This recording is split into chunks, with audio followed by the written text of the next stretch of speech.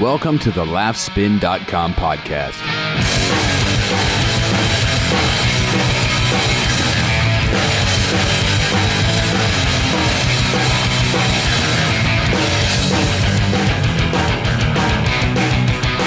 Hey guys, what's up? It's Dylan from laughspin.com and welcome to yet another episode of the Laughspin podcast. And this is not just another episode of the Laughspin podcast. It is an historic episode of the Laughspin podcast. This is podcast number 100. And if there's any listener out there that could prove to me that they've listened to all 100 episodes, I will give you cash. I'll give you money. I don't know how much, but I'll give you a few bucks. I don't know how you would ever prove it, but I'd probably take your word for it and just give you money, a cash reward, or probably a hug. Maybe a hug. If you're local, I'll give you a hug. Anyway, so Laughspin podcast episode 100. That only means one thing, you guys. It means let's talk about suicide. Yeah, I'm not joking. We're going to talk about suicide this episode. I recently sat down with comedian Jeanette Rizzi, who is a Los Angeles-based comedian. She stars in her own one-woman show called Blindsided, which has also become a podcast and a documentary in which she is currently raising funds to produce properly. So if you go to Indiegogo and search for Blindsided, Jeanette Rizzi, you will see that. And I highly suggest you give a few shekels to the cause. I have a feeling that Jeanette is going to get this documentary done, even if the Indiegogo campaign doesn't succeed. That's not to say you shouldn't give. And after you hear the interview, I'm sure you'll want to give some bucks.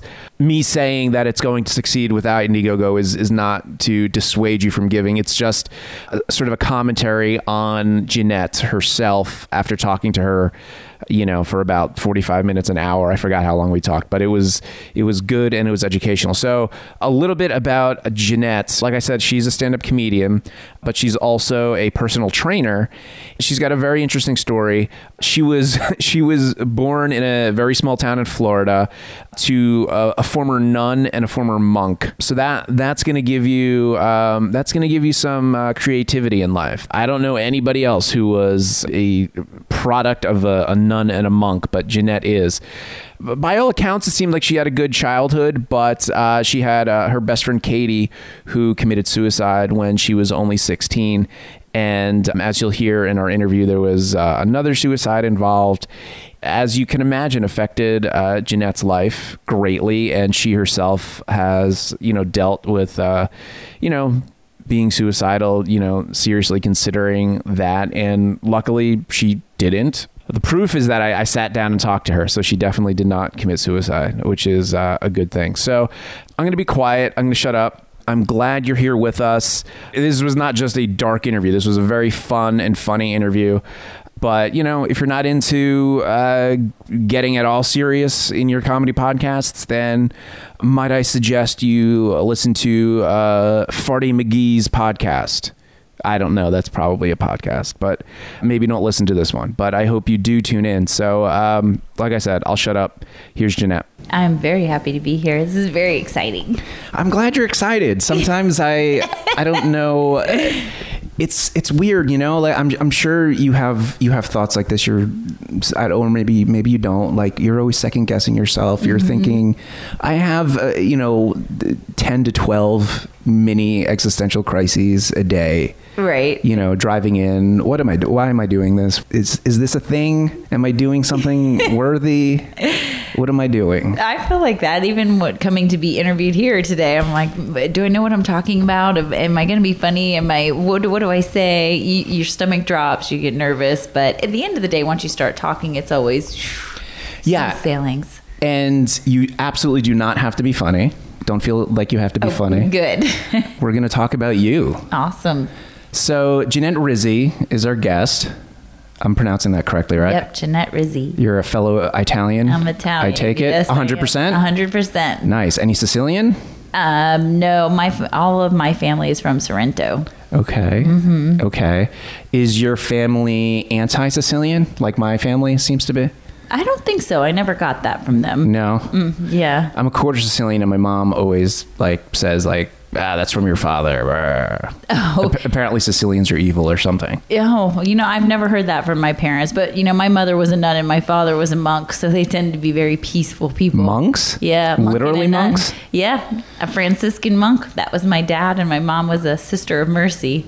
Uh-huh. So they're pretty peaceful people. Well, that's good. Holy shit. I'm already We're gonna dive deep. I'm excited to talk about your stuff because you have a lot of things going on, and I'm happy to sort of let our listeners know about what you have going on. So let's take it all the way back. Okay. Where you're from, Florida, correct? I was born and raised, I was born in Gainesville, Florida. So Florida Gators, for the listeners, they know them.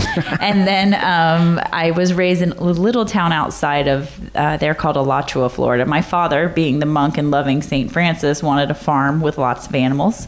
So he moved from Brooklyn, actually, with my mom when she was pregnant with me and my older brother and sister. So this is home for you. And it was made here. You were made here. I was made here and born in Florida. But so he moved us to a little farm and, got lots of animals, and we it was kind of like my big fat Greek wedding with the statues, but they were all saints, all in this 17 acres of statues of, St. Francis and St. Anthony, and some misplaced pine trees and a few cows that probably were lost with my, New Yorker father raising them on this farm.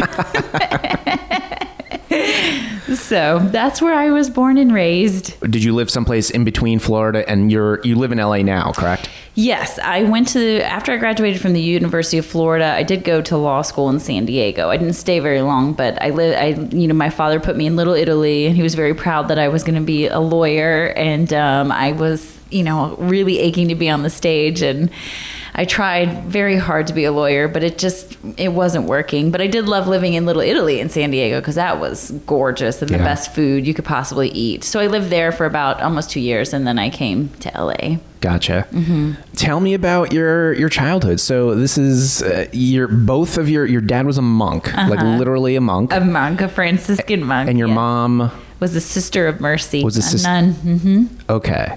So, siblings? I have an older brother named Francis and an older sister named Anita. Okay. What is a monk? What is a monk? We see monks. We don't know what monks are, though. I've never been asked that definition. What is a monk? They devote their life to the Lord, I guess. I mean, he lived among the monks, and they prayed and they chanted and they were celibate and all of those wonderful things that Catholic monks do.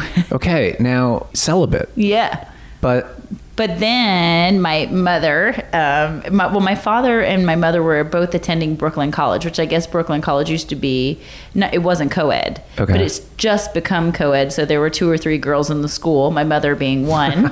And my father said he watched her talk everybody's ears off one by one until everybody left the room. And then he asked her to the spring dance. So they did meet after they had left there. They left. My mom had left the convent. She says, if you ask her why she left, she does it. She has a very soft voice. She'll say, Jeanette, what are my 2 favorite things? And I'll say, Almond Joys and Colgate toothpaste.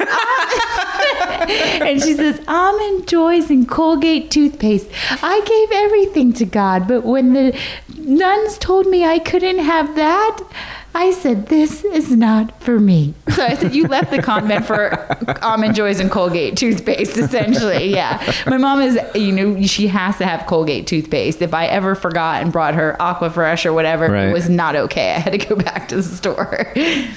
Why they couldn't have their everything that was given to them they had to give to the Lord. So she had nothing.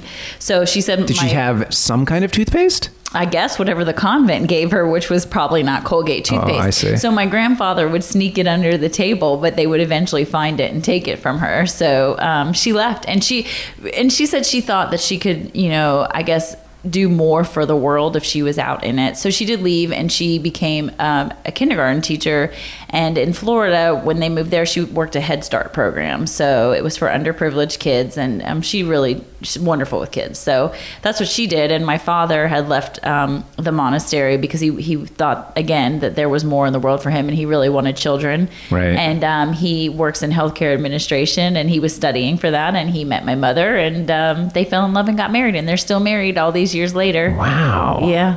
How old was your dad when he stopped being a monk? I think he was in his I think he was 20, 21. So he was just a little bit older because he went in as a teenager. Wow. He was young when he went in at 13 or 14. Wow. And then my mother was there for 5 years. Got it. Yeah. And did you grow up religious? Oh, it's the one thing that my parents, enforced. And they're pretty laid back for a nun and a monk. I could do whatever I wanted. I mean, growing up in the South, all my friends are like, my daddy said I can't go on a date till I'm 16 years old. And I never heard those things. So I would go home and say, Dad, how old do I have to be to go on a date? And he would say, when you get asked on a date and you want to go, ask me. But isn't there an age? Nope, just ask me. So when I finally got asked on a date, I went. But church... Yeah.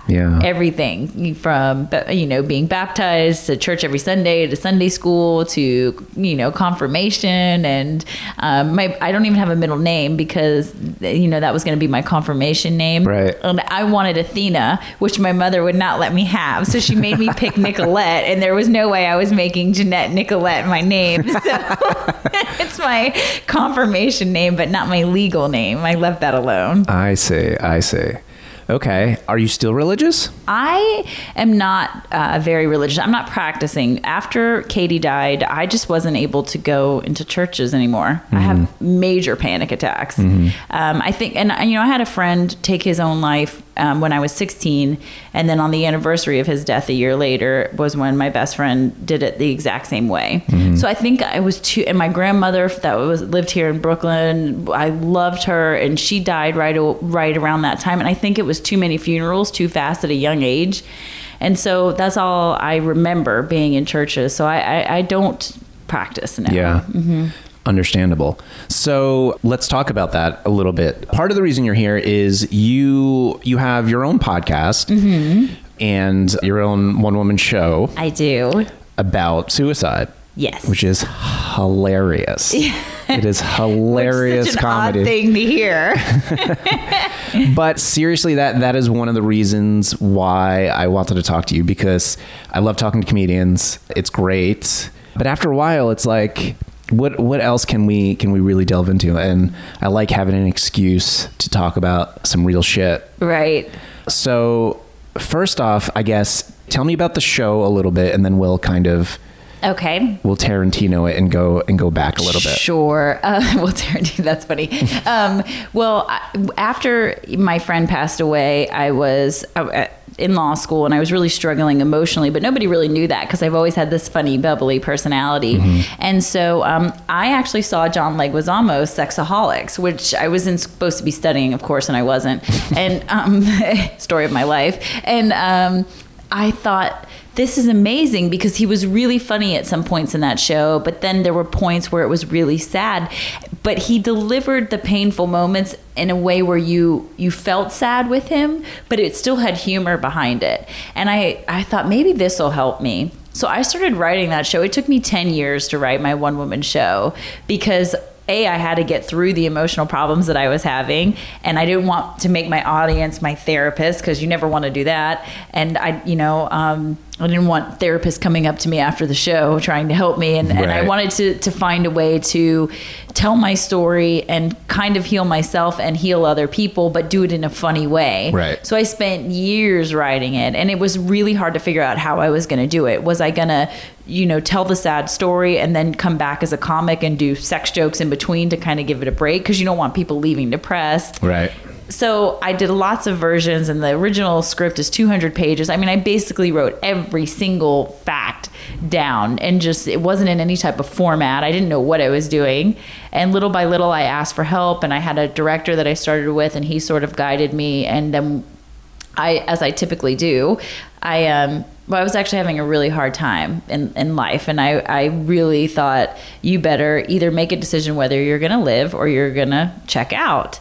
And I thought, well, I really want to do the show. And maybe if I donate the money to suicide foundations, that will make me feel better, because they do say, Gandhi says, if a way to sort of help yourself is to help others. Right. So I did that. I set up the show. And also another thing is they say, people who are suicidal stop planning things. So I was really terrified because I felt like I was losing my mind. So I just decided to start planning things. Right. And I thought, I'm just going to do the show. It's not ready. I didn't have any lines memorized. The script was in front of me. Right. But I did it as a fundraiser, and I did it as my birthday, because a lot of people would, during the day, I'm a personal trainer, so my clients tend to give me gifts. So I said, don't give me a gift, just make a donation. And I did this show, and that was my first experience. I just jumped on a stage and had the script in front of me and went.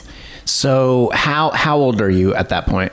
I was, when I did my first show, I was 31. Okay.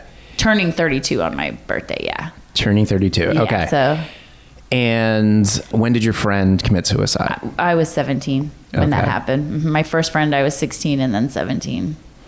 And then when did you start writing? I know you'd said you had to get kind of it's through. Interesting because I have a crazy memory. I remember everything. So in my head, I started writing right away. And the interesting thing is the documentary, which we'll talk about later, I had the instinct right away to film. So I have video of when my first friend passed away, of all of us telling funny stories about him.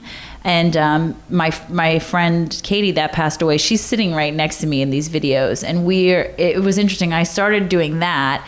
And then after Katie passed, I just started putting the stories into my head. And then I would say probably at 24 was when I started writing, physically putting it on paper. Got it. And that's because that was the first time I took the stage for stand-up. So that's so that was really? As I started to learn stand-up, I wasn't ready to talk about the suicide stuff for stand-up. But right. I was learning how to, you do 3 scenarios to punch a joke, or how to just write jokes. So then to the side, I was writing the one-woman show, but on stage, you do what every female comic does when you first step on the stage. Right. Talk about sex, because that's easy. Sure. So when you started stand-up, it was regular stand-up. It was just regular stand-up, okay. yeah. And then you sort of, as your confidence grew, you kind of transitioned into the solo show, yeah. Okay, so you were 31 when I first did stand up? When I went on the show. Yeah, when I did my first show on the stage. I was 31 and like a couple weeks later turned 32. Got it. Yeah. Got it. What state is the show now? You're raising money. Yes, the show is done. I actually now have I have my original show is rated R, and then in Los Angeles, the Malibu City Council brought me on to do a teen show. Oh, okay. Which the show was definitely not ready for teenagers, because I still took away to give the audience a break, would tell a funny sex story or something to kind of let them breathe after you're telling all of these tragedies one after another. And so I hired an editor, and we sat down and we turned it PG-13. So the show it's pretty cool now. I have a show that I could do in colleges, and I have a show that I could do for high schoolers, and yeah, it's really cool. I've got a PG-13 and a rated R version done. I'm proud of them. It's really exciting. That's amazing. It's amazing. You're filming like a proper documentary now, and that's what you're raising money for, correct? That's correct. Yes, I actually. It's interesting as a comic. I'm sure with you're meeting people who you looked up to when you were young, and it's kind of surreal sitting there. I got booked for a fundraiser for the Ovarian Cancer Society, and I was just hosting, and Sinbad was there. He was the featured comedian and headliner, and I just saw these young guys filming, and so I was 2 months later doing my first show, and I just walked up to one of them and I was like, hey, I think I'm going to do a documentary behind this show that I'm doing. I actually was going to do it behind the show. I didn't really know where I was going to go with it. Okay. So I said, I don't have a lot of money, but I'll hire you with whatever I have to come film. And so this one guy, his name's Riley, has stuck with me all these years. And he's, it's like, every time I can hire him, I do. And we started interviewing people who have lost loved ones to suicide. And we've done interviews with, psychiatrists and everybody we can possibly find to talk about suicide and what causes it, how to prevent it. And then I just started the podcast too. And so that's what the fundraising is, sort of for the brand, because I'd like to do another show. I'd like to finish the documentary and really get it out there. And there's so many interesting people all over, not only the United States, but the world, that have lost loved ones to suicide. And they all have stories to tell, and they want to tell it because they want to find a way to heal them. So we want to try to go and interview as many people as we can. So we don't miss anybody, Right. No age limits, no cult, we want to, all the cultures that are out there that experience it. I mean, we want to talk to everybody. Yeah. So that's what we're raising the funds for, so we can, make the best documentary possible about suicide prevention. But I'm still going at the approach of finding humor, because I've watched as many documentaries as I can about suicide, and at the end of it, you're so depressed. It's just so depressing. And I have to find a way to make this uplifting, if there's even a way to make that topic uplifting. No, you're absolutely right. I mean, the best at this point, and we talked about this off mic when I was interviewing Judd Apatow. I totally forgot who I said that to. It's just funny. I remember for you. I thought I said it to a friend, or I don't even remember anymore. But I mean, at this point in my life, I've seen so many comedians, and obviously I love to laugh, but I feel like at this point I really enjoy comedy that challenges me a little bit and makes me feel like I'm not alone. Right. And I think that's exactly the approach you need to have with this documentary, because some of the greatest comedians, I was a huge Greg Giraldo fan, and like a Mark Maron, well before he started his podcast. And the things about them that I loved so much is that you were laughing, but the whole time you were really listening to a guy who was super sensitive and had a lot of insecurities and had a lot of guilt. And you're laughing, sure, but you're also feeling a lot more human, and you're leaving the show not just having laughed for an hour, but you feel like, all right, maybe I'm not as fucked up as I think. So as a comic too, you realize that you're not sure if a joke is going to work or not. You're not sure if anybody relates to you, but you get up on stage, and I do a joke about the newspaper being depressing, and and or the news in general. And I thought maybe that's just because I, in my own head, that tends to be depressed. Well, maybe I just feel this way. But when you get up and everybody relates, it's like, no, everybody relates to somebody who has something to say on a stage. Yeah. I wanted to also talk about your experiences with suicide, because I think that's important. I think anybody listening to this, I think it's good for them to hear, what your experiences have been, right? Just so we're not talking about it like in a bubble. Like, I'm sure that's what your documentary and your one woman show does. Yeah. So I guess take me back to your friend Katie, but there was a friend before that. A friend before suicide? that, yes. He took his own life. We were in school. Katie was a little bit younger than me, and she was. We're on the softball team together, and so we were at the field. I was a pitcher, she was a catcher, and our coach sent us out 7th period, and another friend of mine was I guess something happened, and the friend that took his own life at first period just yelled, fuck this, someone take me home. So my friend took him home, and he who happened to be Katie's boyfriend took him home, and he took his own life, and he shot himself, and he put the gun under his chin, and he left a note. And he left in the note that he, tell Katie I'll always love her. So he had a crush on Katie, but Katie had this other boyfriend. And, the adults told her that, which I really didn't think they should have told her. I don't think there's some things teenagers don't need to know. And that was something that should not. It's my opinion. I'm not blaming him for what she did. When people take their own lives, it's always their fault. Right. As much as I took I blame for what Katie did for years and years, at the end of the day, it was her fault.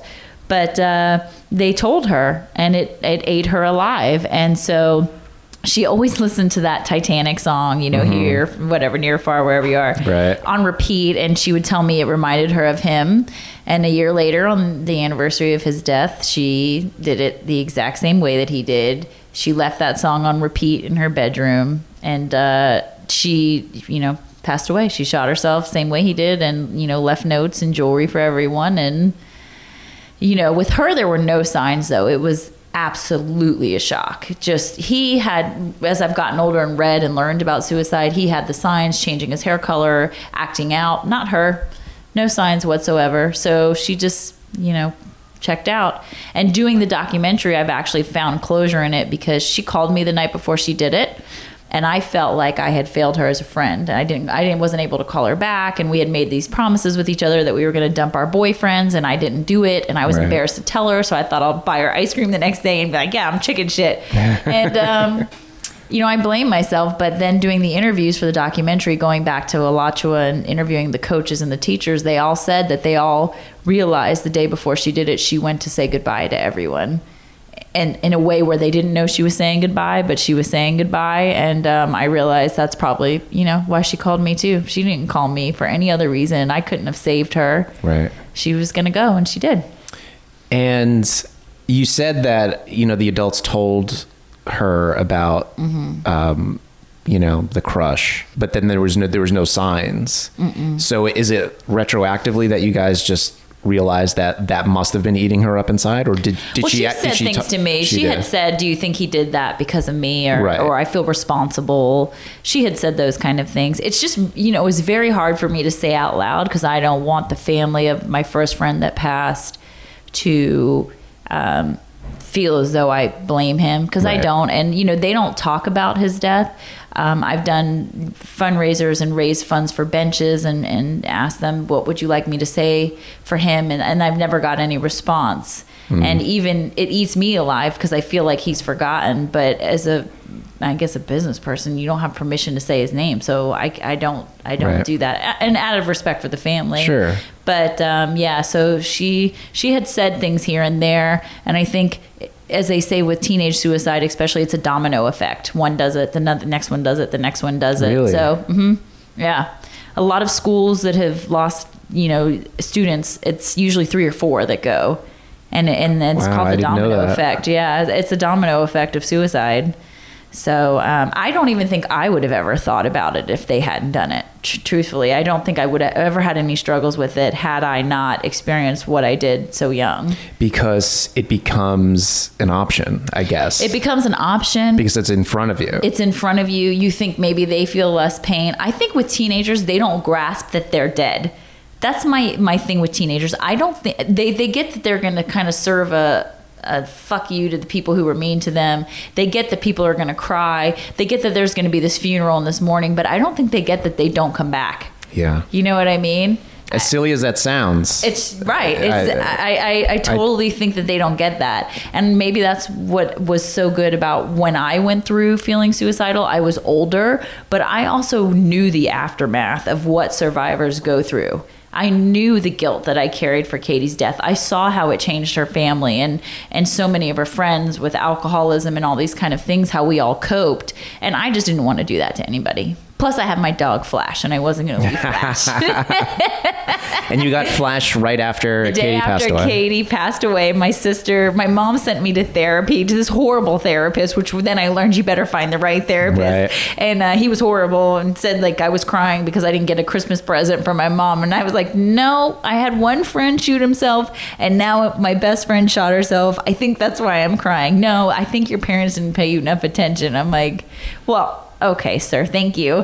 And so my sister drove me, and then we went to the mall across the street, and there was a little mini dachshund. Aww. And I asked her if I could hold him, because, being a teenager, you weren't allowed to, but my sister Nita's older than me. So she put him in my hands, and he just, licked my face and ran in circles around me. And she went back that night and bought him for me.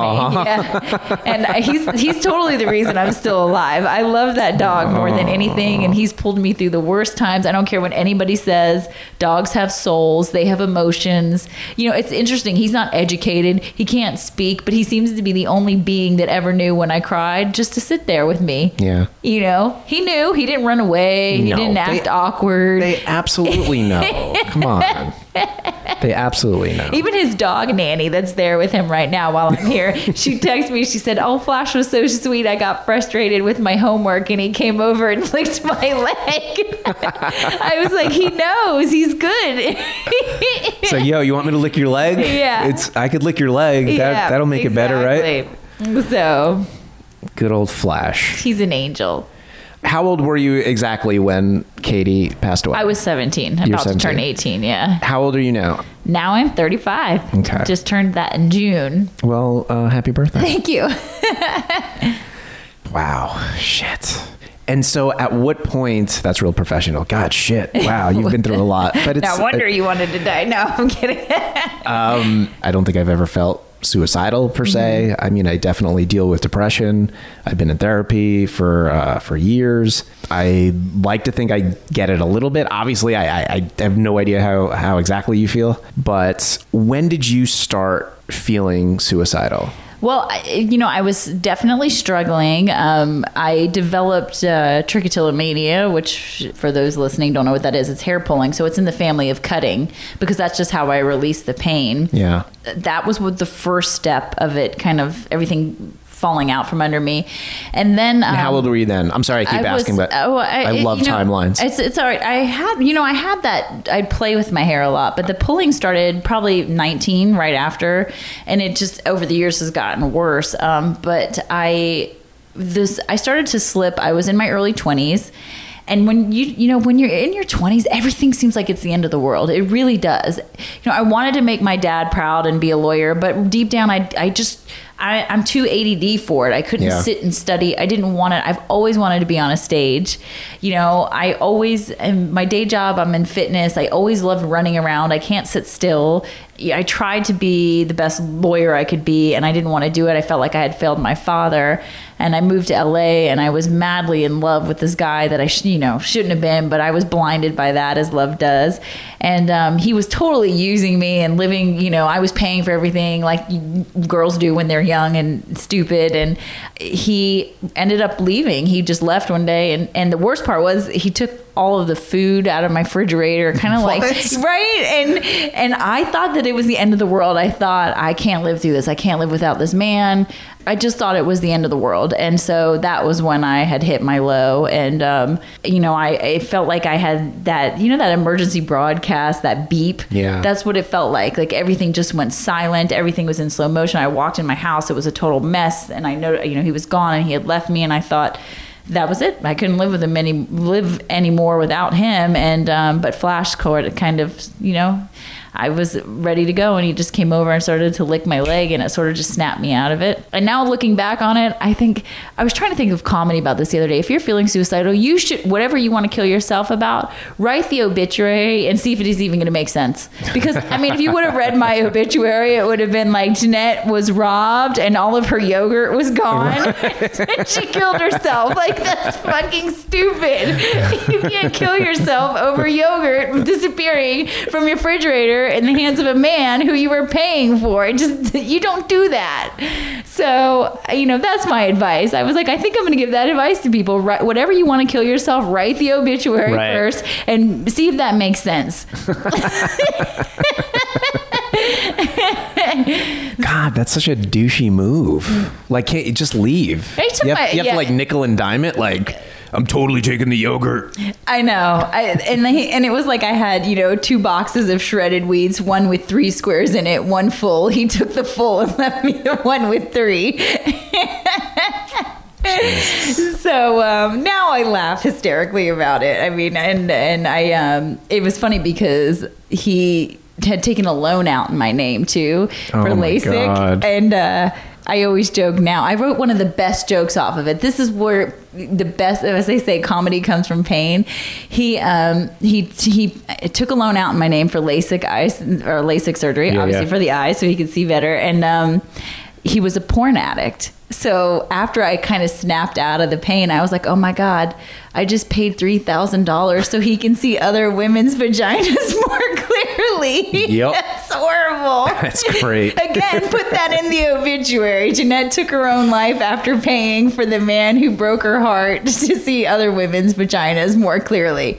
Terrible. Don't take your life over something like that. So after that, I got, obviously, therapy. Okay. And that was your first, that's when you started therapy?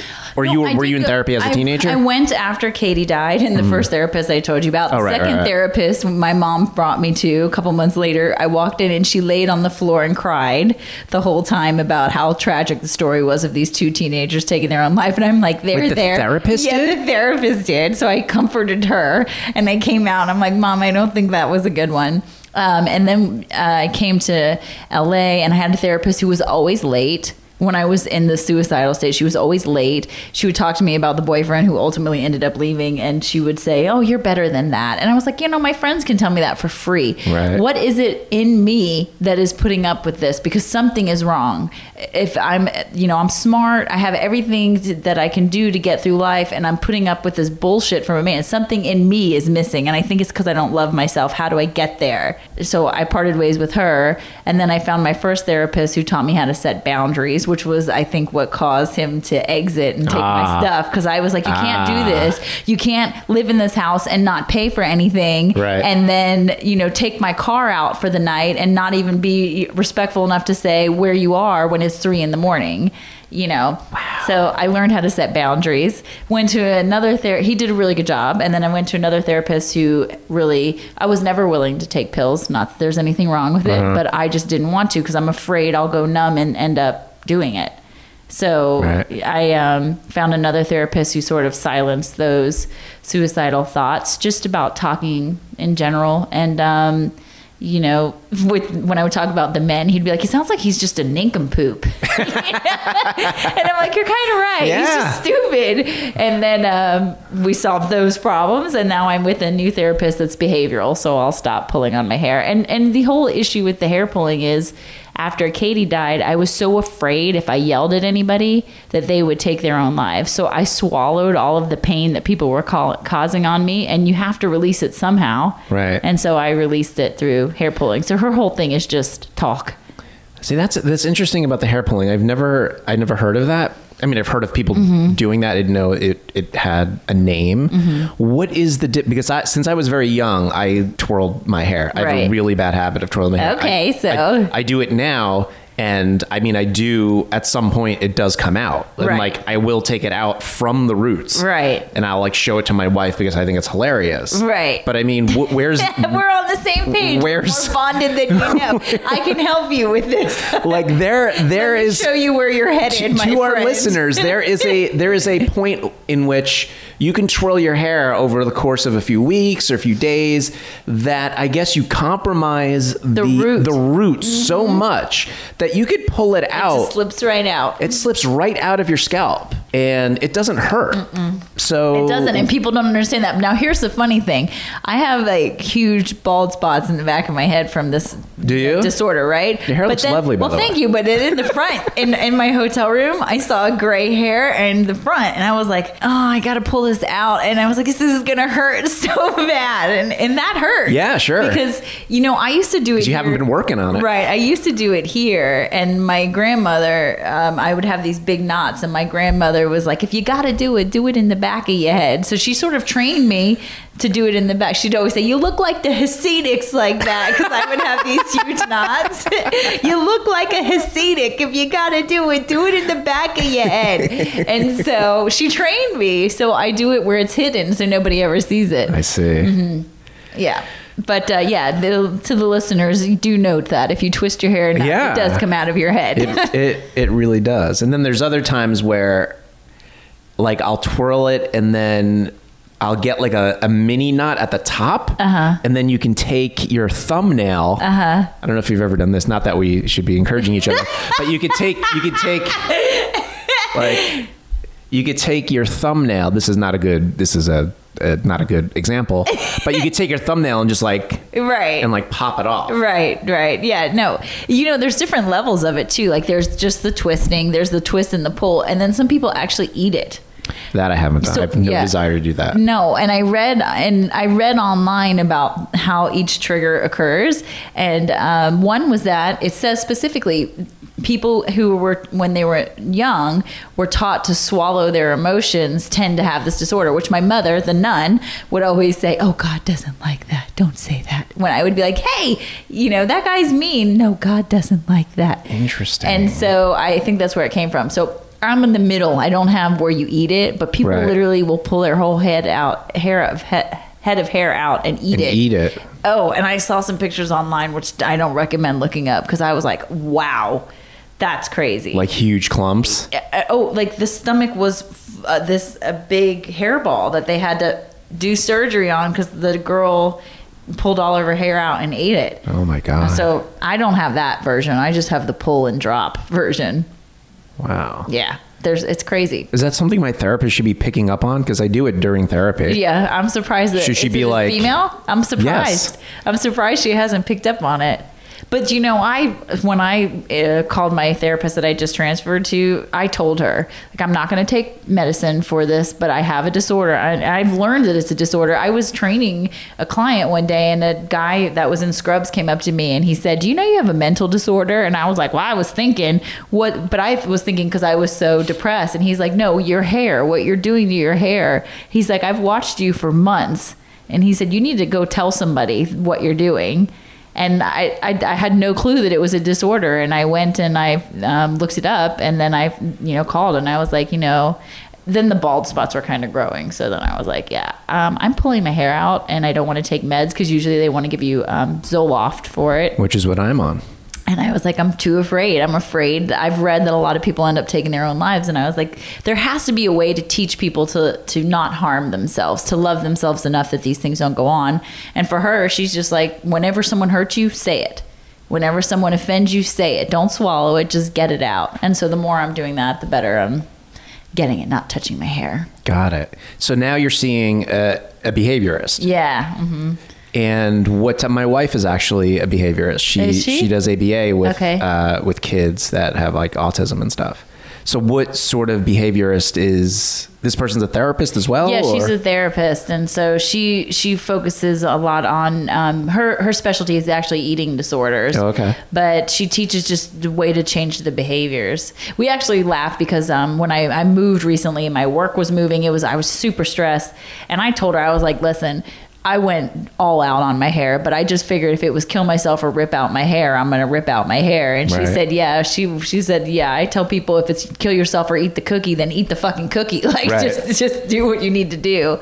But so she just teaches me how to figure out what's causing it and kind of attack it. But for me, it always comes down to just being afraid to confront someone who's hurting me because I'm afraid that they'll then hurt themselves. That's where everything with me comes from. Right. Mm-hmm. Gotcha. And so by day you're a personal trainer. Yes. So tell me yes. about that. How did you get into that? Well, I always liked moving around and running and inspiring people to be fit. So when I left law school, Bally's was hiring in Hollywood, and I started working there as a trainer. And then I really started to enjoy sales, which a lot of people don't get, that personal trainers are responsible for a lot of sales. Yeah. So I moved up to run the department, and I work for an all-women's company, and they actually promoted me. Now I'm in charge of all the personal training departments, and just now my job is more training trainers how to train and how to do the business aspects Right, of it right. And all of that, which I prefer just being a trainer, but my dreams are expensive, and this was a higher paying job, so I took it. Yeah. You got to Yeah. do what you got to do to pursue your dreams. So Yeah. it's a cool job though. Yeah, it sounds like I wish I was inspired to be in shape. I used to be in shape. I had a great experience with a personal trainer. He was wonderful and he kicked my ass, and I was in awesome shape. And just after a while, you fall off the wagon. Mm-hmm. That's a lot of my just day to day, getting super depressed about the way I look and just. Well, see, you got to exercise. I have started to go to Barry's boot camp, which they have them here, right around here. Yeah. I was going to try to catch one before I left, and exercise helps you. It releases all those, toxins that are in you. Yeah. Cheers you up. I highly recommend it. Gotta do it, right? Anything, make you feel better about yourself. Because if you can conquer, they talk in Barry's, they talk a lot like, if you can, run the sprint, you can do anything. And I really am like, oh yeah, I could do this. Okay, I could do this. I had one of the instructors on my podcast. He's a great instructor, but he, not only is he great with instruction, but he gives these speeches that are super inspirational. And I was kind of dating a guy where I was like, maybe I should not do this anymore. I don't know. I need to have this conversation. And the more I'm running, I'm like actually putting my hands in my hair. And then he says, if you can just make it through this last sprint, maybe some of you need to have a conversation you don't want to have. It's kind of like your stand-up experience. I'm like, that's right. I need to have this conversation that I don't need to have. And he's like, if you could just run this sprint at 10.0 for 30 seconds, you can have the conversation. And I'm sprinting. I can have the conversation. I can have that conversation. I made it through it, and then I was like super horny, and I didn't feel like having the conversation. I felt like having sex instead. All right, but eventually you had the conversation, right? I did. There you go. Yes, there you go. So you put it off for your own gratification. Yeah, and good for you. It wasn't I told him I went from depressed to horny in a 30-second sprint. So yeah, it was good. So I recommend exercise anyway. Yeah, I have to do it. I need somebody to be like, go, dude, you can do it. Like, as lame as it sounds, like the concept of a life coach 20 years ago sounded like completely absurd to me. I'm like, I'm not even sure what life coaches do, but I'm like, I'll take a life coach. That might be fun. What do life coaches do? Do you know? Well, I don't know. The life coaches that I've met aren't actually someone whose life I aspire to have. But for 30 seconds or, an hour, they give great speeches. Right. I mean, I think Les Brown, I listened to a lot of those inspirational videos on YouTube. Yeah. And Les Brown, Eric the hip hop preacher, Eric Thomas, they give their life coaches, and their speeches are super inspiring. Yeah. And I think they were both very successful life coaches. But you can, just go on, YouTube and listen to their stuff. And it's really inspirational. Les Brown says something that he says, which I apply to when I, fall flat on my back with my dreams of my show and my documentary and everything. When life knocks you down, be sure to land on your back, because if you can look up, you can get up. And I think that's such a great saying. Nice. So yeah, I recommend them. How did the Robin Williams suicide affect you? That was so sad. I actually was in boot camp, and I picked up my phone when I walked out, and I had 200 messages on my phone. I was like, what in the world happened? Like, did my parents die? Something happened. And it was just as I was walking out, I hadn't actually touched my phone, and I just saw the messages, but I didn't look at what they were. And I walked by the TV and saw Robin Williams on there, and I was like, he killed himself. I was not shocked by it, because obviously someone who's in and out of rehab, they're struggling with something, and someone who's that funny, there's pain that's pushing it. So I wasn't shocked by it, but it was very sad to me. And I think the saddest thing about all of it was the way the people attacked the family. Yeah. I mean, these people are people, and they're grieving, and they're in pain, and they're in shock. And what right do you have to insult the family? And I get the freedom of speech, for God's sakes, I'm a comedian, but when freedom of speech involves, hurting other people, I wish that was not the case, because the poor daughter, Twitter and everything, that was the saddest part of all of it to me. It's just what they're going through, knowing the pain they're in, and that they can't grieve in peace. Yeah. Sad. People are just, I don't know, people are awful. They are. But, I was actually on a podcast right after that, and the woman was just, people who kill themselves are stupid, and they're selfish, and I of course wanted to come across the table and knock her out, but I couldn't do that. And it was actually my friend's mother who runs the podcast, so I wasn't going to do that to him. Meanwhile, he's looking at me like, I told you she was a bitch. And I was like, this is why we're not getting married, my friend. But deep down, I knew that it was coming from, she had struggled with it too, so I sort of swallowed it. But people who say that, you just have to think there's something in them that it's triggered that type of response. And probably it is that they had either lost someone to suicide, that it really crushed them, or they are afraid they're going to take their own life, something. But it's sad at the end of the day. He was definitely talented. He brought so much laughter into the world, and he couldn't bring laughter into his own soul, which at the end of the day killed him. And that makes me sad. If you followed Robin Williams even casually, you knew that he suffered from depression, and he was in rehab a few times.